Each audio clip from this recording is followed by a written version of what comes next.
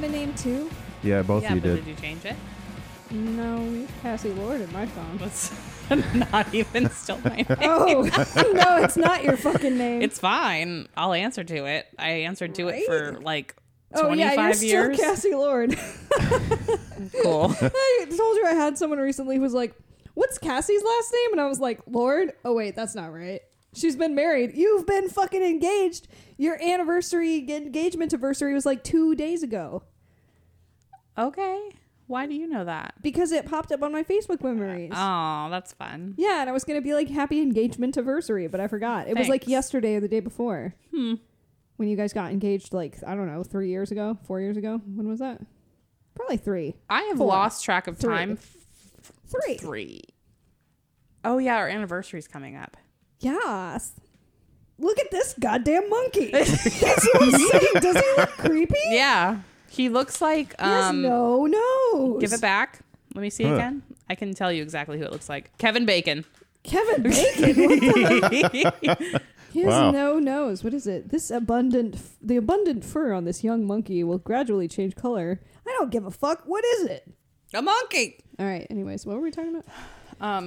We started out because Britney Spears. Oh, and right, There has right. been some drama between her and Jamie Lynn because Jamie Lynn released her tell-all book, and apparently it's all lies. And she's just been calling her out on Instagram constantly. Wait, Jamie Lynn Spears wrote a book? She wrote a I book. doubt it. And apparently it was... I'm sure somebody wrote it for her. I'm certain of that. Yeah. What are they called? Ghostwriters? Or whoever the fuck. Okay, so there was, I guess, a rumor that initially the book was supposed to be called I Must Confess, which is a Britney Spears lyric, which is like Rude as fucked hell. up. Now it's called Things I Should Have Said. But apparently, again, it's still all lies. So Britney has been like getting snippets of it, I guess, and just like calling out all her bullshit. And This apparently it poor just became woman. a bestseller. And I was on TikTok the other day and they were like, LOL, it's already 30% off. And I'm like, they do that with all books coming out. Any new book that is Cassie, released. Tell librarian TikTok. Look, I did. I said, any new, they do it with music too. Any music or media that is coming out gets discounted immediately so the that their sales go numbers up. stay up, That's yeah. that's common fucking sense, but people on the internet don't have that. Anyway, so Britney Including Spears, you assholes. if That's why they're here. no, not you. You guys are the Shit. What is What? who is gargling? That was Jake. Jacob. Oh, was I that? didn't hear it. Did you hear it? I Yeah. also have my headphones turned way down because you screamed once like a couple of episodes ago. So now I'm like, never again. So if you follow Britney Spears on Instagram, you can get all the tea. It's where I've been finding all of my information. But basically, she's saying that the timing of her book was unbelievable. Nobody in the world had a clue what you were really doing to me. Everybody, like Jamie Lynn said she didn't know what was going on with Britney. And Britney's like, yes, you fucking did. You were writing a book about it, Yeah. you bitch. Wow. She's like, congrats on the bestseller. I'm not surprised because basically it has her yeah, name because on it's it. another person in her family using her to Right. make a fuckload of money. Yeah, I she feel said, so bad for her. Like, that's really just... the direct quote, I wish the almighty Lord would come down and show you his whole world that you're lying and making money off me. You are scum, Jamie Lynn. And lay the smack Man. down on your candy ass. That's fuck, man. Dude, they could have a fucking career in WWE right now. That's true, yeah. They could be That divas. is the perfect fucking culmination to this whole feud is for her to, I mean, because Britney Spears could beat someone's ass. I would she's love to fit- see that. She's fit as fuck. So if they carry this storyline over to wrestling, and then Yeah. Jamie Lynn, and they have to have like a sister feud, and then like their dad comes in and is like, I'm on Team Jamie because she was named after me, and then Vince McMahon comes in and just beats their asses. Both of them. Or the dad. Beats up the dad. Yeah. Or whatever. Because It would he's be on Britney's so side. Because great. Britney's the moneymaker. Yeah, and he's the money maker. Or his son Shane is. I don't fucking remember. Nah. Anyways, we need to look out and see if there are more wrestling matches going on. Mike actually tagged us in a post because Weird Al's coming to our area on his little tour, and he was like, "Just my podcast team." And I said, "Oh, Jake's got front row seats for that." I you? do. Yeah. he's What? got- yeah, we got him front row seats for Christmas. Aww. Yeah, that was a present. So, like, I don't want to be rude, but are you going to take me or are you going to take, like, someone else? I haven't They're decided your yet. tickets.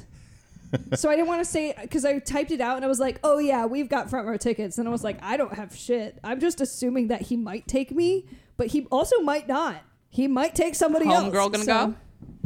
Jake Maybe. does have a girlfriend. Surprisingly. No, just Yeah, kidding. it is. No, it's surprisingly. Yeah, but she's never experienced Weird Al before, so That would be. No, she saw him at the in Richmond when he played with the. oh, so she was at the same concert as us, because we went to that one. Yeah, all four of us did. Oh, she was. Oh shit! That was a Wow. long time ago. That was a couple years ago. I rode with you, didn't I? Deanna was No. there. My friend Deanna came to that. Remember, Deanna Yeah. got a seat next to us. Your girlfriend was there. I forgot that. You guys have been together for a long time. That was a long time ago. A couple Wow, years. I'm surprised you can hold down a girlfriend for that long. You gotta pull your mic up out of the Yeah, stand. there's something going on. It's the feet have fallen down. That's why it's all wobbly and shit. Oh. Oh no. Technical difficulties. Please stand by. We're still figuring out the issue. Please stand by. Cassie! What? Do you need my help? I got your got it. laptop. No, I think you found a new career. You can be like an I'm the elevator. new voice of Alexa. You could be an elevator lady. Oh, yeah. Alexa. Or like one of those. The sexy Alexa. Selexa. What is it? Artificial I'll intelligence. just tell you dirty jokes. You can be an artificial intelligence voice because Oh all my of God. your intelligence is like fake. Oh, wow. Maybe Joaquin Phoenix will then fall in love with me. I did just watch Walk the Line the other day, or most of it. I fucking love him. I love Joaquin Did you watch Phoenix. Her? It was weird. I did watch part of that. I think I fell asleep during it. movie? It's Yeah, I watched it. I fucking love him. That's the Wow. only superhero movie I will give the time of day because he's in it. That's Was fair. that technically a superhero movie? Whatever. It's I mean, it was it's a in the comic universe. Book. It's a comic Yeah. book movie. Okay. I don't If watch they that don't shit. match that up God with damn it! I can't get my fucking microphone. I'm trying to line it up so that I can see both of you and also my Take computer a- screen. How have I done this for 4 seasons and I can't figure it out today? That's why do you think I'm always moving my microphone? This is why I bring paper, not a laptop. That's my problem. All right. Okay. Hold on. I think I've. Anyway, if they don't link the new Joker or the Joaquin Phoenix Joker to the new Batmans with Robert I'm Pattinson, struggling. I'm gonna be upset. Jake's gonna Hold on, help I'm me. coming over. How do I? Okay, this is where I want to sit, but this is right in your face, so I can't. Ah, yes, extend that arm. What are you? Oh, god damn it! Use it. No, no, that's not where I thought you were going with it. Your intelligence is also artificial. True. Oh, there we go. That's great, Jake. You should be a roadie. Mal, what are you doing here? Is this tight? Oh, I'm loosening it. I'm a fucking idiot. Righty tighty. That's it. Until it turns into righty okay. loosey. Righty loosey, lefty tighty. That sounds right. Now this needs to be tightened. All my shit's loose. You better get it tight. It's all those enemas right? you took. Get it right, get it tight. Shut up, Jake. What did he say? What did He he say? said it's all those enemas you took. They were ass. colon cleanses. Oh, that, all right. Did you just call him an asshole? Come on. I'm not an asshole. I do have one. Apparently it's loose. Get it right, get it tight. Didn't we just say that? Yeah. All right. Oh my God. Speaking of assholes, that's not really a great segue. I was like, why are you looking at me? Please help. Speaking of assholes, we You should get to our assholes. story. No, we shouldn't. Oh. I still had things that I actually wanted to talk about, All but right. we've been so derailed for the last 9 minutes. God. That I'll Big cut some. intros. I'll cut some of it out, but I still have shit to talk about. Anyways, Okay. so for the month of January, thank you guys for listening to us because we're not even as we record this right now. It's going to come out in February, but we're recording it in January at the end. Already this month, we are 300 downloads more than our best month ever, which is fucking awesome. So thanks for participating in the debut of season 4 because this is our best month yet, and it's really exciting. Shout out to Dave Thompson. Thanks for subscribing to our Patreon. And also, yeah, you guys should do the same thing. Patreon.com/Death by Podcast Team. Also, Monica and Jason, what's up, my babes? They actually texted me and like sent me a message and were like, hey, you can make us Thai coconut curry soup anytime you want. Ugh. And I was like, what are you talking about? I will. It was so good she didn't even remember the soup. I'm gonna fucking do it. Like, no, I still have a little bit in the freezer, but anyways, it's probably, I'll eat it still. They were like, you can come make that for us anytime. That would be sick. And I was like, yes, absolutely, I will. But like, what are you talking about? And they were on a road trip and they listened to that episode where you assholes were not accepting of my soup when I was like, I made dinner. Do you want me to bring you some dinner? And Cassie was like, there's too many vegetables. And Jake was like, oh, I already ate and I She have named leftovers. like 6 different types of pepper. I was like, no It thanks. was a red pepper. That's that too was many. It. Okay, it's not 6. Also, at the time that we are recording this, we only have put out Black Metal Part 1. So Part 2 is coming out for us in the future. But for you, it's already come out. Anyways, I consulted a black metal fan who's a friend of mine and had him listen to the episode. Well, he's not just a fan. He's literally in a black metal band. And was like, listen to this. Be nice to us. Although we shit on you. we talked so much shit about black metal fans. And I was like, but please be kind. And tell us your feedback. But anyways, he listened to the whole first part and said that it was all correct. So that's good. Because I was like, I re-listened to it and was like, what if we fucked all of this up? What if we have no idea what we're talking about and we sound like fucking idiots? But so far, no hate. And even somebody from your little community of nerds has approved it. So thank you. Cool. Yeah. Awesome. Even though he was like, you just straight up called black metal fans nerds. And I was like, I mean, yeah, I was like, buckle up, bitch, because there's more where that came from. If you're going to get through this whole episode. we weren't wrong. Yeah, I was like, there's a whole another episode where that came from, too. Should listen to all our other episodes where we call everybody else nerds, too. Right. Yeah, I was like, Shit. no offense, but like also you kind of are. So it'll be It's fine. like people that watch football, they're nerds, too. Yeah, I don't. Well, I was gonna say I don't hate you. If I think you're a nerd, that doesn't mean I hate you. But football fans, I kind of do fucking hate. So if you listen to black metal and I call you a nerd, that doesn't mean that I hate you. Yeah, we Just a term never. of I don't think we ever endearment. really. It's not. Yeah, we never really use that as a derogatory term. It's just. Yeah. We're not in elementary school. Yeah. Anyways, You're a so nerd. I appreciated You got the all the answers feedback. on the test. You're a nerd. Well, now we have to go completely 180 from black metal. So, yeah. The reason why some black metal may exist, actually. Oh, yeah, you did say I that. think I didn't said you? that. After we started research for this one, Jake was like, this chick is the reason why. This is why metal is a thing. Because She's part of people like this. Yeah.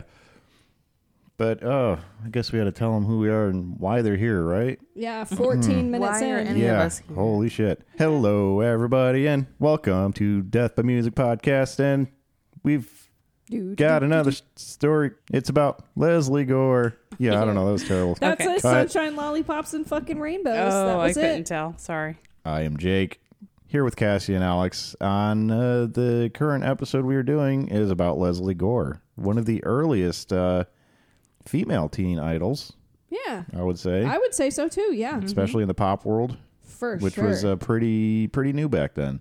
We are covering a feminist and LGBTQ icon, as suggested by Victoria, who is my sister, who designed her website.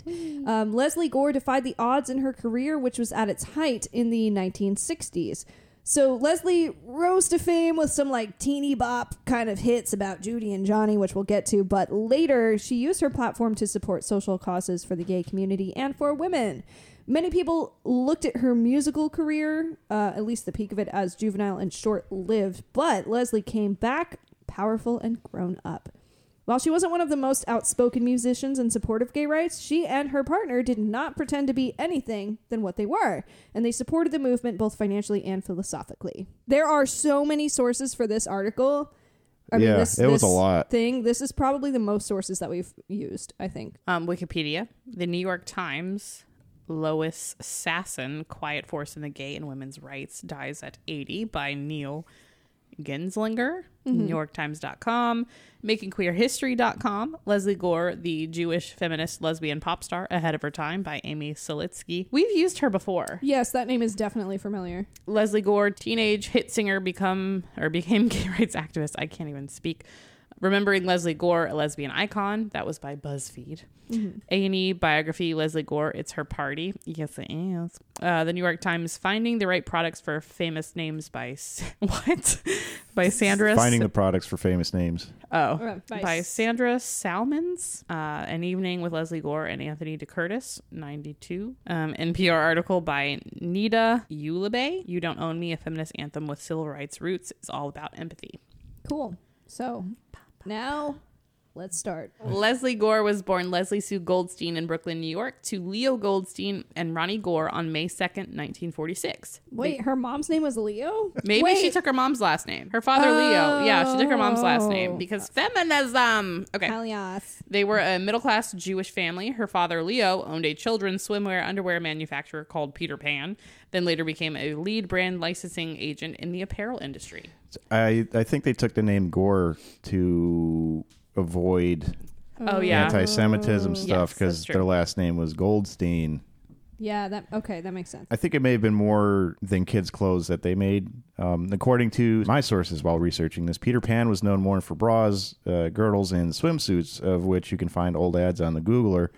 He was basically the middleman that connected designers to manufacturers, so he wasn't like making them or designing them or anything. He's just a middleman. Before going into the clothing business with his brother-in-law, Leo had studied dentistry. They raised Leslie and her brother Michael in New Jersey, where she attended the Dwight School for Girls in Englewood.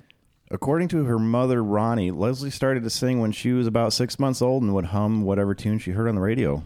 At age 3, she started playing the family... What the... At 6 months, she was humming songs? To the music. Maybe not like directly imitating the music, but when she heard music, she'd be like, I don't know how babies work, so that seems really impressive that she would... Yeah. Okay. At age 3, she started playing the family's record player and knew all the albums by the color of the labels and learned all the words before she ever learned to read. Damn. Mm-hmm. Okay.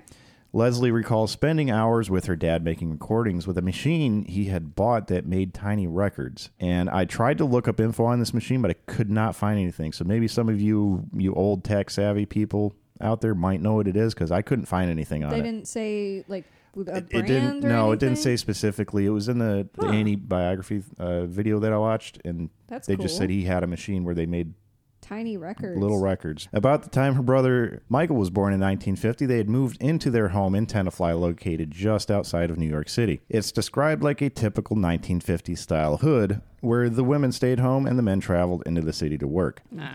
Anyways, their parents seemed to have an appreciation for music and wanted their kids to be exposed to what New York had to offer. Michael tells a story where when he was 10, where their parents snuck them into a midnight Ella Fitzgerald show at, I think it's Basin Street East, under their mother's mink coat. Oh my God, they did the fucking thing where they stack all the kids up under a trench coat? Kids in a trench coat. How did they not see all their feet? I don't know. That is It was a long coat. Impressive. It touched the floor. Or she was very short. Could have been. I don't know. Imagine like the girth. Yeah. Like walking you got into like two doorway. kids underneath your coat. Or like they probably, I don't know if you did this, but when I was a kid, hang on to one leg. Latch onto one leg. That's cool that they did that. They were like bringing their kids in. And you have to be in really tight with your kids to be able to do that too. To be like, hey, we're going to do this thing and it's us versus the man. So just like shut the fuck up. Yeah. And like we'll get into this concert. Just like hide with me. We got this. And your kids are like, yeah. And they're your friend, you know? The Gores had taken Leslie to see her first Broadway show, My Fair Lady, at about the age of 12.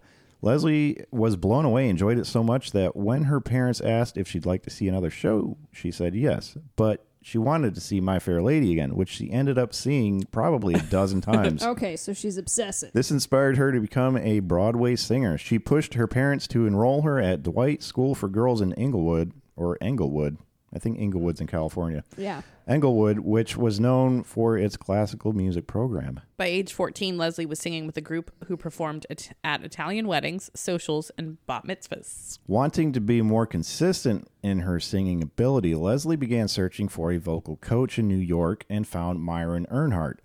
After working with her for a bit, Myron wanted to get her into the studio to record some demos, but had to convince her parents to let her do it. Her parents weren't entirely unsupportive of Leslie, but they weren't sure this was the career path they wanted her to take because of stories they've heard about, the music industry. Sure. That's fair. Yeah. I mean, and how old is she? 14 at this time? Right. So being like, oh, yeah, sure, take my child to a recording studio. We'll make her a singer is not very solid for a career Yeah, background. they were definitely trying to watch out for her, but they also, I would say, cautiously supportive. Yeah, that makes sense. They wanted her to have like a solid backup plan. Like, this is cool if it works out. It's not likely to work out, so don't give up all of your shit for Right. a music career at age 14. Like, you Right. have your whole and life she ahead took of you. that with her later Yeah. on. We'll get there. Yeah. Mm-hmm. Yeah.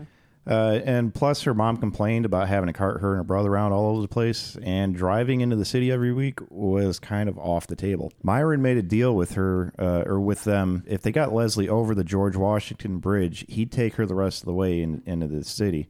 Her brother Michael says a family friend had told her parents that it'll never happen. Just let her get it out of her system, or she'll never forgive you. One of those type of deals. Yeah. So that kind of convinced them. Leslie ended up recording a handful of songs, which she initially only played for family and friends. Well, I think it's funny too that they were like, just let her do it. Like, she'll grow out of it type thing. Like, Mom, it's not a phase. Yeah. I wanted to do that with wrestling, and I really wanted to go to wrestling school, and my mom was like, no. She wouldn't let me do it. And I was like, what are the odds? Like, what are the fucking chances I'll actually be a wrestler? But how cool would Right. it have been if I was a pro wrestler right now instead of doing this podcast? Be Tell us awesome. how you really I'm feel. just kidding. Wow. Thanks, Mom, Yeah. I guess. It would have been really cool to be a pro wrestler, though, but whatever. So the demos she recorded with her vocal coach found their way to the legendary Quincy Jones. Though he wasn't legendary at the time, he, like Leslie, was just starting out, and he became her record producer between 1963 and 1965. Quincy Jones pulled up to her house in a limo with some 200 songs to pick through and to find something to record. And according to Leslie, It's My Party was the first one they listened to and ended up being the only one that she picked out. Yeah, and in 1963, while she was just a junior in high school, she recorded her version of It's My Party. So you guys have probably heard this song. I feel like it's pretty well known even still. Yeah. It's my party and I'll cry if I want to. And then she says you would cry too if it happened to you. So this song tells the story of a teenage girl and her boyfriend, Johnny. It is the narrator's birthday, and her scumbag boyfriend dips out to go cheat on her with that bitch Judy. Judy's not actually a bitch. She's just another victim of Johnny's womanizing. Yeah. This guy's a piece of shit. Yeah. Anyways, the song was based on true events of a freelance songwriter, Seymour Gottlieb's daughter, Judy's Sweet 16. So Judy, the actual one, started crying because she didn't want them to invite her grandparents to her birthday party. She's 16. They're lame and old and dusty. Oh my god. So this Dusty. Very dusty. Just been sitting They just on their fart plastic and it couch goes for 10 years. Did you just say they fart and it goes pff? Yeah. Just dust everywhere. All right. Yeah, I mean, imagine it. It's a very visual thing. So this song in particular is one that Phil Spector decided that he would have the Crystals record. Quincy Jones just conveniently did not mention that he had already done a version with Leslie. So when it came up that Spector had also just recorded a version with the Crystals, Jones spent the entire evening making his own test pressing so that he could immediately mail it out in the following days. Oh my Just gosh. basically like beat him to the punch. Jones went out of the country when the song was released, and then when he came back to the news that Leslie Gore's version had hit number 1. But there was also a thing here where he was like gone, and then when he came back, he was talking to the people from the label, and he was like, I think we should workshop the name a bit. Gore is not really a great name for like a 16-year-old. We should maybe think of something else. And they were like, bruh, it's already number 1. Nobody Yeah. cares what her fucking name is. Yeah. What's funny is, according to Leslie, they had told her and her parents that the recordings they had made probably would never be released. After that chance run in between Phil Spector and Quincy Jones, she recalls quite specifically hearing the song for the first time on the radio a week after recording it. Awesome. She was riding home from school on Engle Street, 2 to 3 in the afternoon. It was Friday, April 6th, her mom's birthday. That's my dad's birthday. Cool. Happy birthday, Alex's dad, on April 6th. Clint. She thought someone else had recorded the song and started singing along and didn't realize it was her recording till maybe about the second verse or so, but still What? pretty mind-blowing. Okay, I guess that does make sense because sometimes I hear myself on the radio and I'm like, who is that? Yeah. Who's that dumb bitch? Yeah. Like, oh, Well, you figure she just recorded it a week earlier. probably never so heard it. Yeah, she probably might not have even heard the recording. Or and the then final- Suddenly she hears it on the radio. that's right. wild. That Yeah. is so like surreal. Yeah, and when you listen to that song, you can tell it's layered. Like she did different takes and they put them Yeah. all together to get her sound Yeah, going. and like back then, it's not like they just had Pro Tools or whatever where they could layer it up and be like, "Here, do you like how this sounds?" Like they had to actively like produce it. Yeah, Right. editing was a much more difficult deal back then. But since we mentioned Phil Spector, I got a fun fact for you Christmas nerds out there. Looking at you, Kathleen. Did you know that Weird Al did a style parody of Phil Spector produced Christmas What? songs? It's Oh, called yeah. Christmas at Ground Zero and can be found on his 1986 album Polka Party. At this point, Gore is recording a ton of songs. She puts her own spin on the composer Marvin Hamlish's first hit composition called Sunshine, Lollipops, and Rainbows. Yeah. While It's My Party was climbing the charts. Jones's dentist, Quincy Jones, his dentist was Marvin Hamlish's uncle, and Hamlish had asked his uncle to convey songs to Jones. So the dentist was like, "Hey, you should hook up this song, Sunshine, Lollipops, and Rainbows." Yep. And he did. Mm-hmm. That dentist came in clutch. So It's My Party had soared to #1, a nationwide hit, and became a certified gold record. Gore started gaining fans who would just show up to her front lawn to see her. Rose. She's a child. No. She's a kid. Well, it's also early 60s, and it's Those people were fucking crazy. Those No, our They but were. it had boundaries. Our parents were not. You're right. They didn't know that boundaries were a thing back then. Yep. That's why, God, that's why things are so fucked up now. Hamlish composes 3 more songs for Gore called California Nights, That's the Way the Ball Bounces, That's and the way the cookie crumbles. One by One. A journalist for Alma.com, Amy Selitsky, described Leslie perfectly as a performer at the time, stating Leslie Gore came across as empathetic, pulling her audience in as if comforting them from their self-pity or their boyfriend running off with another girl.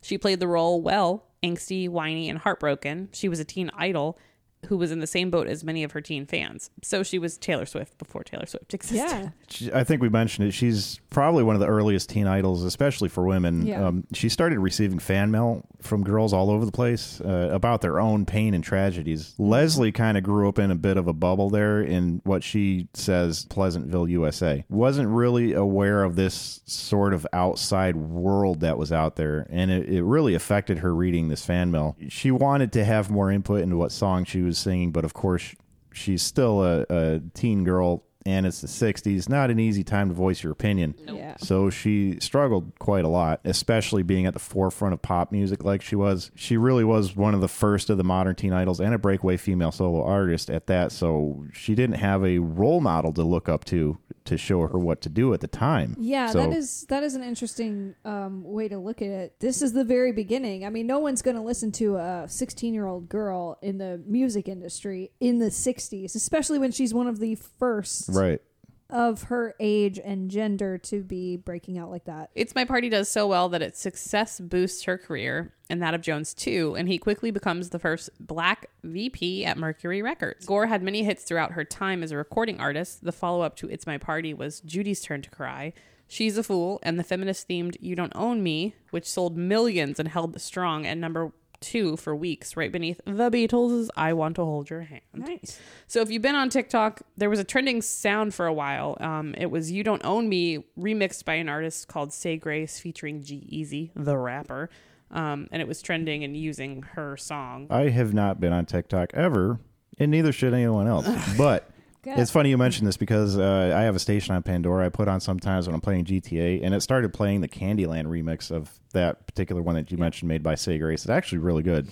So getting into the sequel, Judy's Turn to Cry, it's like a follow-up to It's My Party. And in this one, the narrator steals Johnny back by making him jealous after she's like at a party or like something and she kisses another dude. And then he comes back to her and he ditches Judy. So basically, Johnny's a piece of shit. The song came out just 2 months after It's My Party. 2 fucking months, which is a smart idea because it created this sort of like soap opera in song form that DJs would play back to back. So she's getting like double spins now. Yeah, so I'm not the only one that noticed that then, I guess. The only other pair of songs I can think of that get back-to-back play like that is Queen's We Will Rock You and We Are the Champions. You never hear those on the radio individually. No, I would never listen to that station again if they only played one. Sacrilege. Yeah, you can't do it. You have to play both of them. The only time I hear them not played sequentially is on like streaming platforms. And the first time it happened, I'm like, what the fuck? Where's the other song at? You know? Yeah. So another one of that is Soft Cell's Tainted Love and Where Did Our Love Go? Those always usually... Now they're pretty much just one file. Those are the only ones I can think of. Yeah, Queen was a big one for me. So Gore goes Sorry, from... hold on. I need to let me clear my... Okay. Go ahead. Gore goes from the sweet, sad young woman to an independent one with You Don't Own Me. The song changed the way the public viewed Leslie. It also changed the conversations that were surrounding women. It became an anthem of independence and feminist ideals, which obviously at the time, nobody wanted to hear. Yeah. So obviously her first songs, like we said, were a certain sort of way. She's a teen girl and they're throwing her like the gimme songs about boys. You Don't Own Me caught her attention because of the strong lyrics. Leslie said once in an interview, for me, it was not a song about being a woman. It was a song about being a person and what was involved with that. Of course, it got picked up as an anthem for women, which makes me very proud. Now, ironically, this feminist anthem was written by a couple of dudes. But they were good. They were on the good side. They had the right idea. Their names were David White and John Madara. They wrote the song. They were apparently disgusted by the songwriting for women in the 60s and how obsessive it was over guys. Yeah. So they wanted to write one that was like a big old middle finger to men. Yeah. Fuck them. Madara had grown up in a pretty diverse area of Philadelphia, and he had seen like his black friends getting beaten by the police and locked up, whereas nothing ever happened to him, and they were all doing the same shit. So he wanted to use his power as a songwriter to kind of stand up for some of the unfair systems that were in place, and in this case, it was patriarchy. So her first album alone, titled I'll Cry If I Want To, actually has 7 tracks titled in reference to crying or tears, which is, relatable. Yeah. Yeah, so it wasn't just me that noticed that. Also, it is interesting because she didn't write. It's not like she wrote these songs. No, she didn't. Just sang them. But They- she they picked got out picked every. out for her, I yeah. feel like they really typecast her. They're like, "This is a whiny bitch." And then Well, they it's the early manufactured pop. They're out to make money. That's what it But is. also, if she was looking at the quality of how the song was written, those were the better songs, but it was all about women crying because that's all men were writing. Right, and that's that's what those songwriter dudes were saying. So she was only 18, and now she's the voice of angsty teen girls. So Homegirl was releasing hit after hit and was staying in at least the top 20 on the charts for most of her releases. She signed a contract with Mercury Records with a 5-year term that carried her obligations to the company through the spring of 1968. In 65, Gore appeared in the movie Ski Party, where she sang during a bus scene. She also had a little cameo in a beach party theme film called The Girls on the Beach. In this, she performed 3 songs called Leave Me Alone, It's Gotta Be You, and I Don't Want to Be a Loser. She also appeared in a couple episodes of the original Batman as Catwoman's sidekick for a couple episodes. She was called Pussycat and performed the song California Nights on the show. That's fun. After high school, while she continued to make appearances as a singer, Gore went on to attend Sarah Lawrence College, where she studied British and American literature. Sarah Lawrence is where Julia Stiles' character Kat was trying to apply in the beloved movie, an easy top 10 favorite of mine, 10 Things I Hate About You. Have you seen it? It's great. It's wonderful. You should watch it. Yeah, no, it's good. Not even once. Okay. Isn't Heath I don't Ledger think in I've there? ever even seen it Speaking of- preview. Baby Joseph Gordon-Levitt, are you kidding me? Speaking of Batman, isn't Heath Ledger in that show? Yeah, he's in there. And we just said some shit about Batman. It comes full circle. While Gore was at Sarah Lawrence, she noticed a shift in genres like folk music that were considered chic, whereas pop music was uncool. Yeah.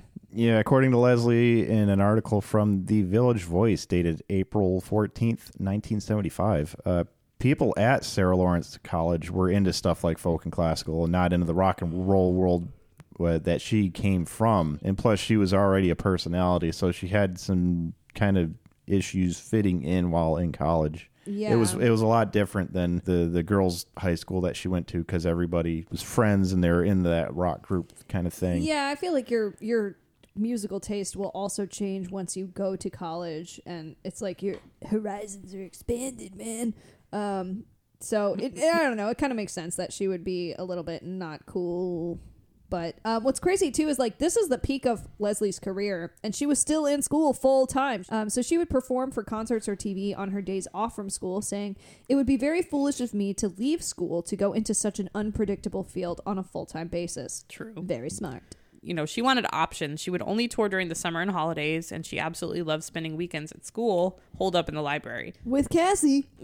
While she was in school, she got pretty involved in activism, first volunteering for Robert Kennedy's presidential campaign. Leslie says Robert Kennedy was the first person she recalls, quote, learning a social conscience from, having a desire to actually go out and help people and try to better this world.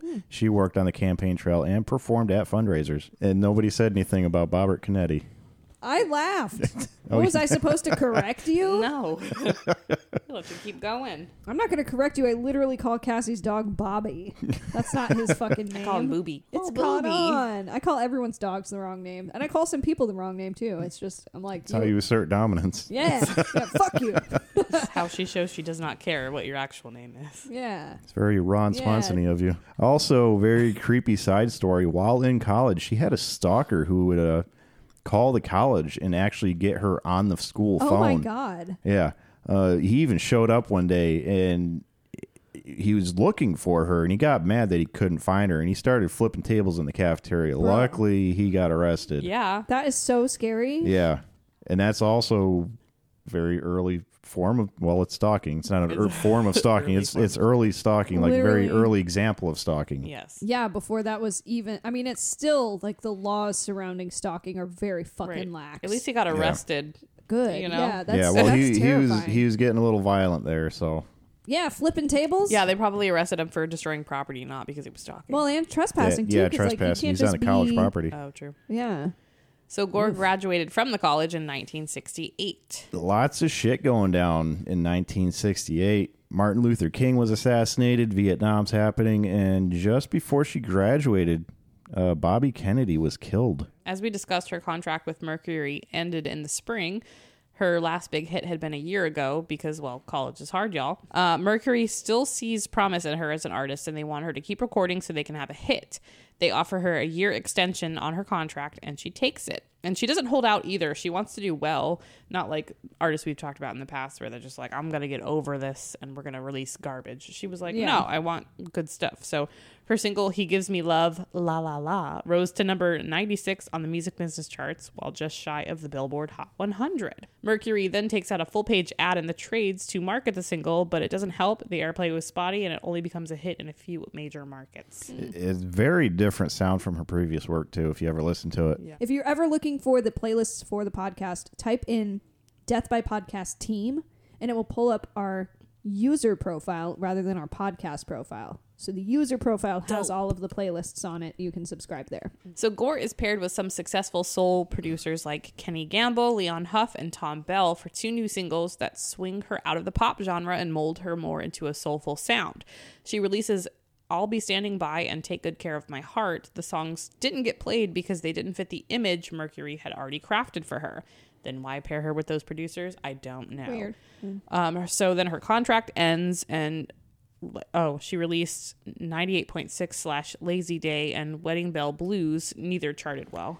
Very different from her earlier stuff. So more like kind of light rock. So in 1970, she signed with Crew Records and reunited with producer Bob Crew, who produced Gore's album California Nights. Now, despite how successful Leslie is at the time, she's still a female in the music industry. She was getting paid very little off of royalties from the hits she had, and she had very little to say about what direction her career was going in. She says she got about $16,000 in royalties the first year It's My Party was out and didn't begin receiving royalties from Mercury again till 1989. It's probably in her contract. What the fuck? Yeah. It was one of the interviews I watched.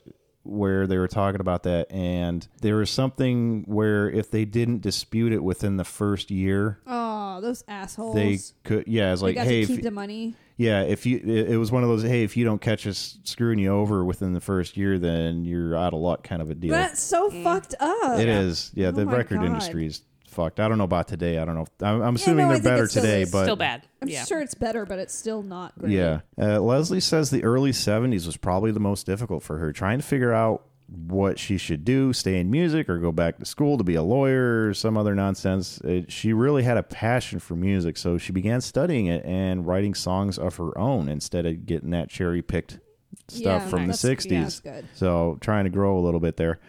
72 saw the album Someplace Else Now, with 7 songs co-written with Ellen Weston.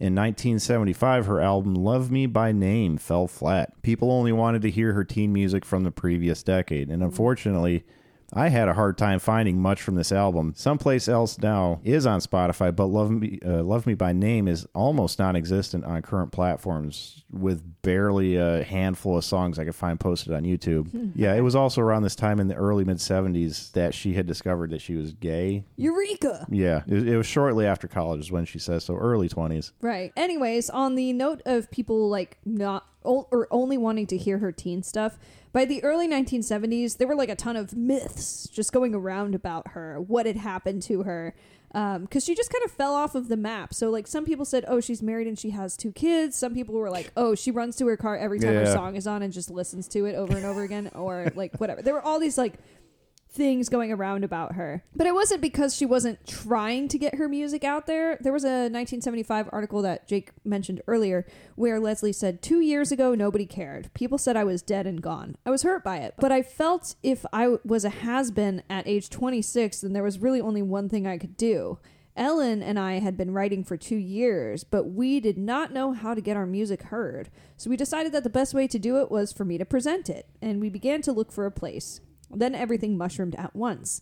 Leslie had Quincy Jones hook her up with an agent and then started booking some shows again. So now she had come out as a woman going her own way. No longer your girlfriend in high school or the girl next door. In 1980, Gore composes songs for the soundtrack of the movie Fame, which earned her an Academy Award nomination for Out Here on My Own, which she wrote with her own brother, Michael. Michael ends up winning an Academy Award for the Best Original Song for the film's theme song, also called Fame. Gore meets Bella Abzug, the first woman mentor in Leslie's life and leader in the women's rights movement, who changes Gore's approach to activism. Gore says she kind of mentored me to what's important for women and where to put my energies in terms of gay women and what I could best do to help women in our community and children. And that's pretty much what I live by now, pretty much where I like to concentrate my efforts. You can only bite off so much, so you got to know what you want to do. Through the rest of the 80s and 90s, Gore continues to play concerts and appear in TV shows, even co-wrote a song called My Secret Love for the 1996 film Grace of My Heart. The film what is that? Sorry. Are you farting? No. Cassie, stop talking about farts. I just feel vibrations on the couch. It was my throat burp. Oh my god! I'm sorry. I Not didn't her fart. ass burp. It wasn't an ass burp. It was a throat burp. Oh my gosh! Always. Every fucking The whole time. couch vibrated. It's me. Okay. Jake, pay attention. She talks about farts every This episode. film includes a subplot about a younger singer named Kelly Porter, who is based on Gore herself and is played by Bridget Fonda. But Fonda ain't got a motor in the back of her Honda. I thought you said you were done writing. Wait, what is that from? Baby got back. Sir Mix a Oh. Lot. That's I'm what surprised I you didn't thought. get it. Yeah, I'm surprised. I thought you wrote that, but it was Jake. Because I'm like, what is the next line of that? Fonda ain't got a motor in the back of her Honda. My My Anaconda anaconda don't. don't want none unless you got buns, hun. You can do sandbends or sit-ups, but please don't lose that butt. The character, who just so happens to be a closeted lesbian, performs the song in the film. Gore dated men and women while she was young, but her first serious relationship in her 20s confirmed for her that she was a lesbian. Yeah, she dated a guy and she was like, whoa, no, no, no. mean, I don't yeah. fucking think so. Same. My fucking don't want none anaconda. Okay, you're done. You're done. I don't know a word. Okay. In 2004, Gore posted, she hosted. She posted on social In media. 2004, Gore hosted several PBS series editions of the show In the Life, which focused on LGBTQ plus issues.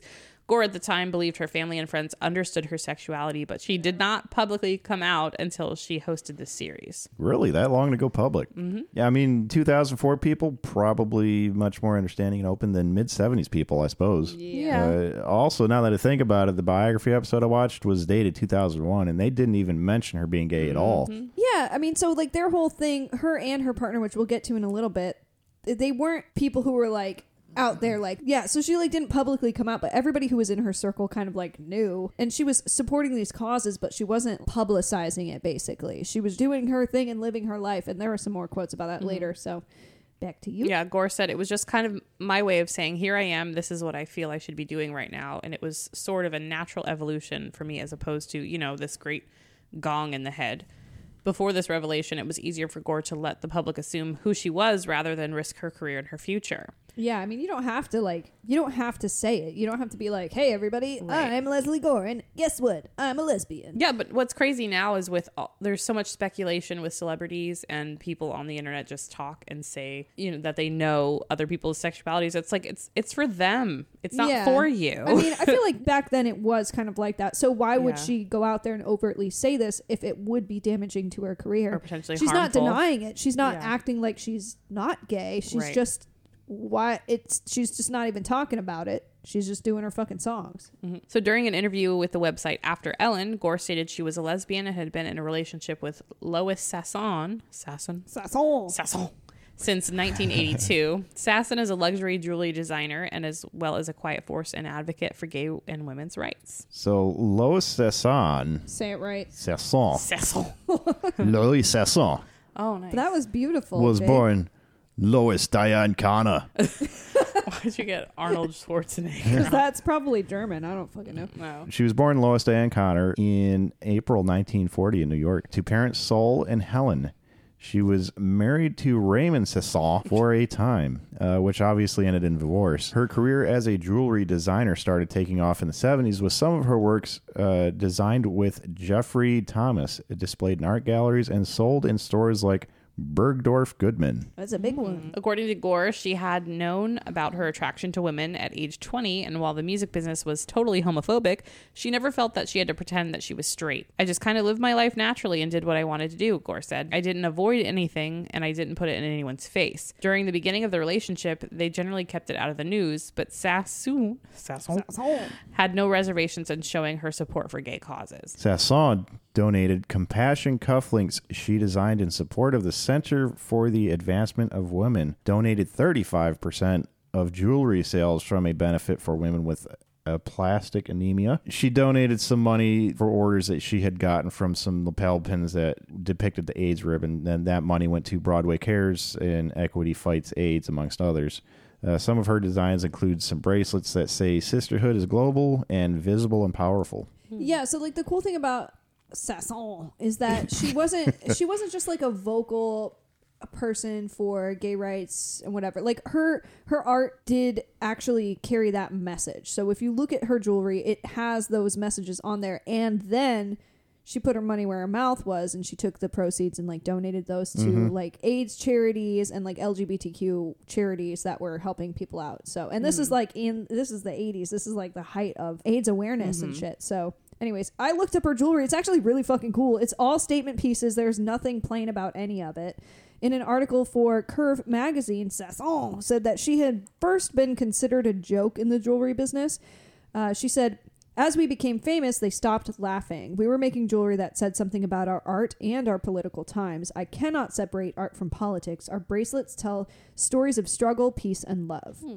It's really cool stuff. Like, I don't wear jewelry. I'd fucking wear that stuff.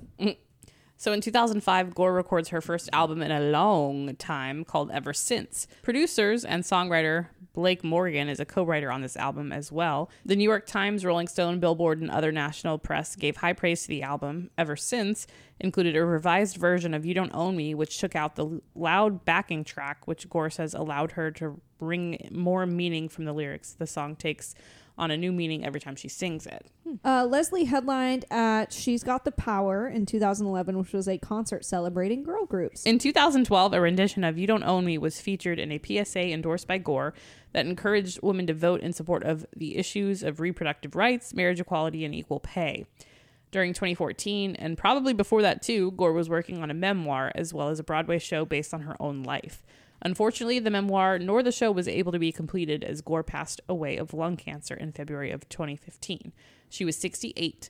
Initially, she had gone to the doctor after experiencing back pain, and following an extensive tour, the doctor ordered an MRI and revealed a tumor, and that tumor meant terminal lung cancer. So the really interesting thing about this is that Leslie did not smoke. Sasson confirmed that fact after her death.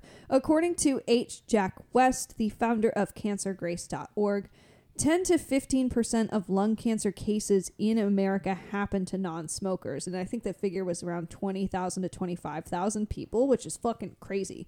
Yeah. Secondhand smoke exposure, radon, and genetics can all play a contributing role in that. But it is likely that Leslie experienced a ton of secondhand smoke in her life, considering that people were allowed to smoke indoors for most of her career and life. I mean, when did that didn't get outlawed until like the 2000s. Right. Like I remember going to fucking Golden Corral as a kid, and there was a smoking section. Yeah.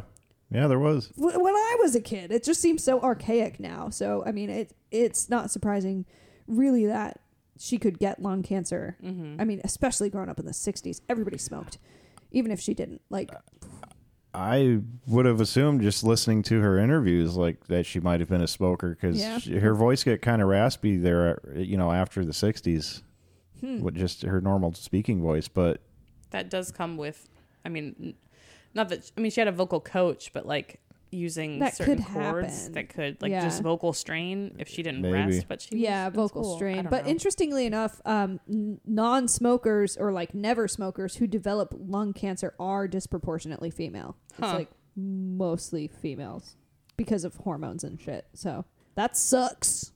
I saw a thing today that said that if you get pregnant while you're under high stress, you're most likely going to have a female because they can endure more of that stress-based things Because in the women womb. fucking got it. Yes. We got it on lock.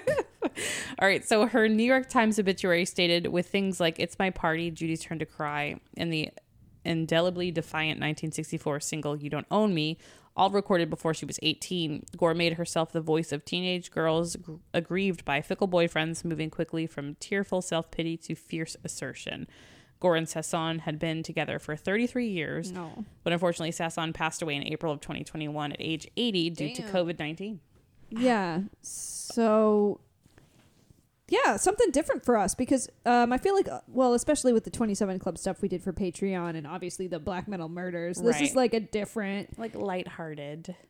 More so because it's not as fucking dark. I mean, she died of natural causes, which the last one we probably did of that was David Bowie, who had cancer as well. Yeah. And then since then, it's been like a lot of overdoses and like really, really sad, really upsetting stories. Obviously, we're not like happy that she died. That fucking sucks. Right. But she did a lot. She impacted a lot.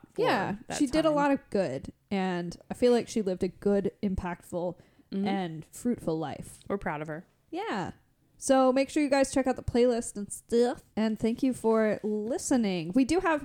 So I think the order of our episodes is going to be switched up. You may have heard us talk about in previous recordings what we're going to be doing. Well, guess what? We're not fucking doing it. We don't know. We're in charge, so we can just do whatever we want. Next week might be Mozart. It might be Aretha Franklin. You'll just have to fucking wait and see. Who else are we working on? Are those the only ones we've got? Oh, Roky Erickson. So there are a handful that we've got working on, that we have been working on. And whichever one we finish first is going to be what you get next week. So you're welcome. Yes. Either Tell way, your welcome. friends about our show. And make sure that you find us on Facebook as well. Find our Facebook group.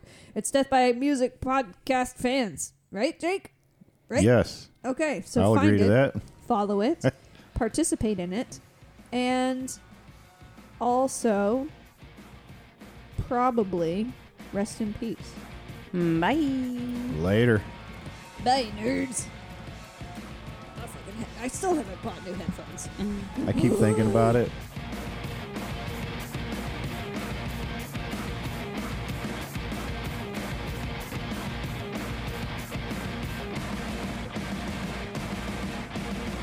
Music by Demons at Demons Band on Instagram. Artwork by Mike Johnson. Writing and production by Cassie Gardner, Alex Mottler, and Jake.